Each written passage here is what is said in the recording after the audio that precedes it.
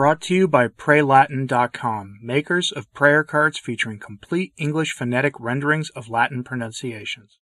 To say that the hierarchy has misplaced priorities right now would be a bit more than an understatement.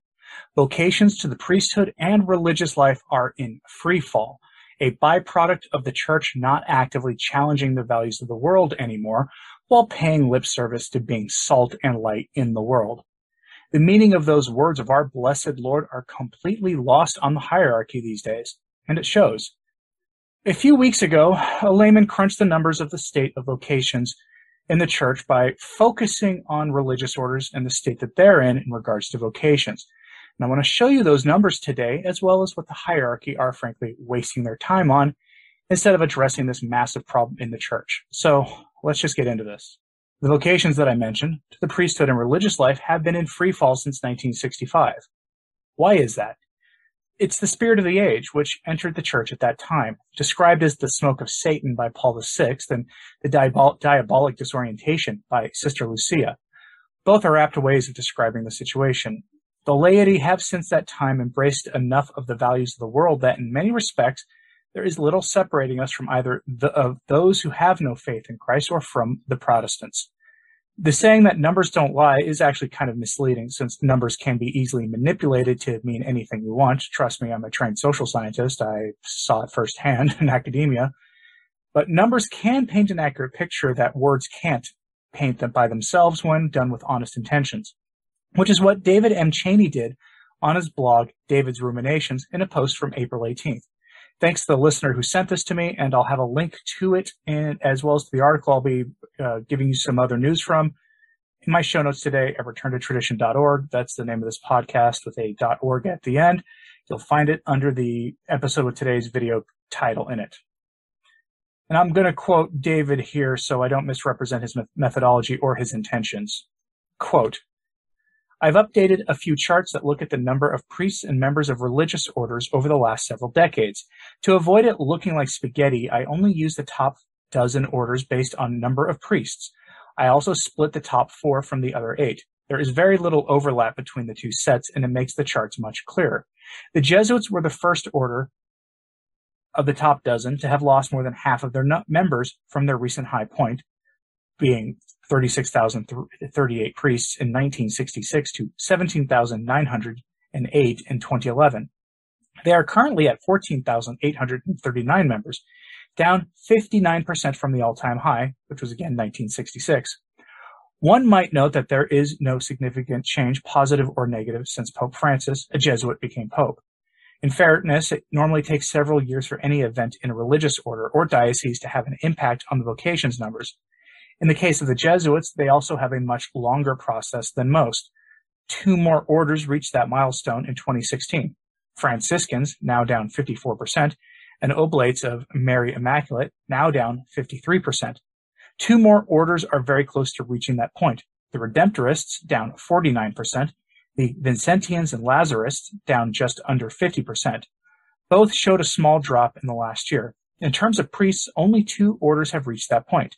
The Benedictines are down 53% from their recent high point, from 7,058 in the early 1970s to 3,420 in 2019, and the Oblates of Mary Immaculate, which reached it in 2021, from 5,441 priests in 1967 to 2,643 now, down 51%. 2 other orders are in danger of reaching that point. Jesuits, down 49%, and the Franciscans, down 49%.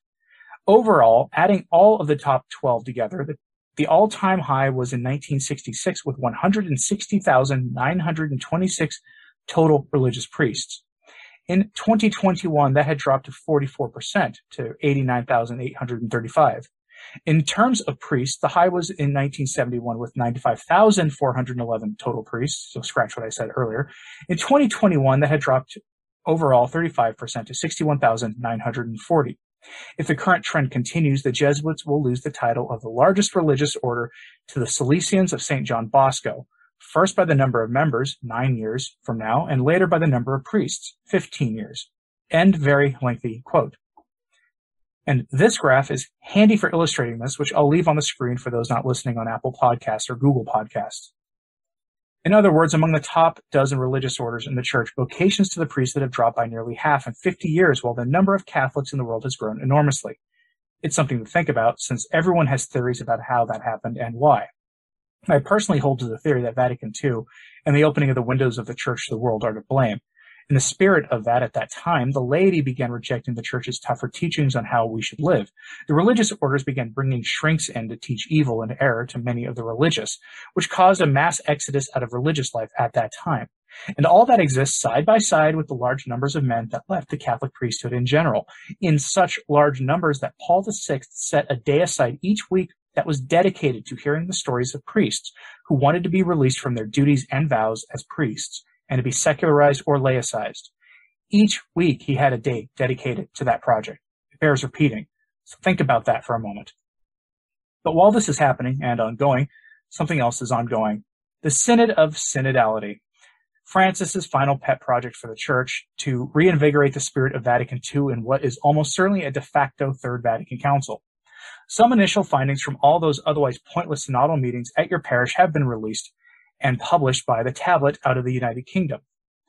Headline: First Synod results show need to reach youth marginalized. I wonder if traditional Catholics fit under that category. Probably not. The focus is here on the youth and those not typically associated with Catholicism in the West. And that's fine. I have no issue focusing on keeping those folks in the church or finding ways to bring them in. In fact, it's kind of essential that we do that. But there's an underlying problem to all of this. Why do most people leave the faith when they reach adulthood? Statistically, it is most people leaving the faith at that time. And why is that? Perhaps this article can help explain.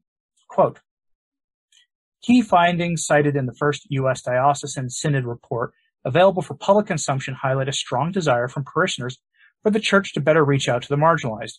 There were calls for more transparency, more consistency, in more teaching, and a focus on the quote-unquote critical need to re-engage youth and young adults in the faith. The report was posted by the Archdiocese of Cincinnati in late April. All diocesan synod reports are due to the United States Conference of Catholic Bishops on June 30th. The report highlights 17 key findings from the listening sessions. One was cynicism from parishioners that anything would actually change in the Archdiocese as a result of the synod process, citing, quote, past experience of the hierarchy as measured by a perceived lack of feedback, lack of interaction with the laity, and lack of change from thoughts and ideas that have been provided. It adds that decision-making in the Archdiocese should become less top-down. The key findings also highlighted the parishioners' belief that there is a critical need to re-engage youth and young adults in the faith, and a need to catechize parents so they can take the lead as the first teachers of the faith to their children.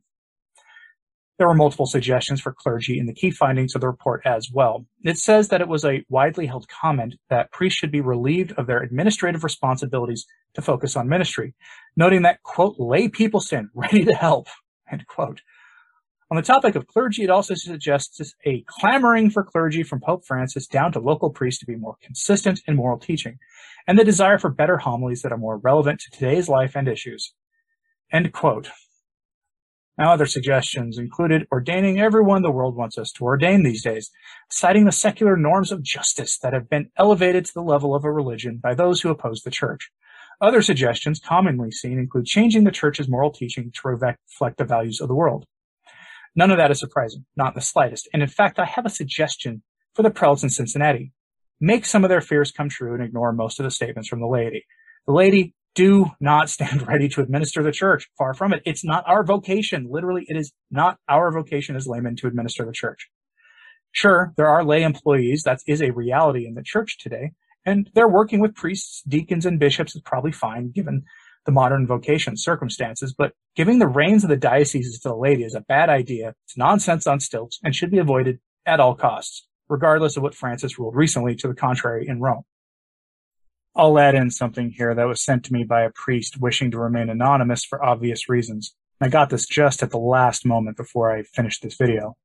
Some of the collapse in vocations that we've seen in the church over these past few decades is either by design or as the consequence of incompetence and hubris. I have his permission to share his short statement with you because it's very relevant here because he knows a thing or two about vocations, as you're about to see. So here's his statement, quoting the anonymous priest. Quote, The beginning of the end of my job as a Friar Vocation Director was at an international meeting of vocations directors of the OFM, where I present similar data about numbers charting how between 1965 and 2015, the OFM vocations plummeted, while in nearly inverse fashion, the Legionnaires of Christ, Opus Dei, trad groups all went from zero to hero. I was allowed to be on the agenda and given an allotted time for discussion, but once I gave my brief report, a couple of friars lampooned it and decried the thought of being like the Legionnaires, and thus began the move against me. Meanwhile, I was the only one with 5 guys signing up that year, my only year as vocations director. Others had 2 or 1, but most 0. In response to why, besides the obvious Vatican II truth, we should refer to the book Goodbye, Good Men. It's anecdotal largely, but that's where the evidence of this demonic plot against vocations must be found. The modernist and the evil one has carefully couched their work behind walls and mirrors, which includes, by design, layers of deceit and heresy. To sum up, if it has happened, it was planned by the destroyers of the church. End quote. So it's worth noting, in Cincinnati at least, a call for making the seminaries orthodox in their teaching and preventing men like McCarrick and Pastor Jimmy from entering the seminaries wasn't mentioned in any meaningful enough way to warrant mentioning in the Tablet article. But the Tablet is a modernist outlet, so who really knows if that request from the lady was ever given voice? One thing is for certain, though. The vocations crisis in the church won't be addressed until the other crises are as well. The state of vocations is a consequence of modernism in the church and the laxity in resisting heroically the ideas of the world being pushed on the church. And until that happens, until that is addressed, don't expect anything meaningfully to change. But that's just my opinion. What do you think of this story? Let me know in the comments, please, and like and subscribe if you haven't. It really does help. And as always, pray for the church. I'm Anthony Stein. Ave Maria.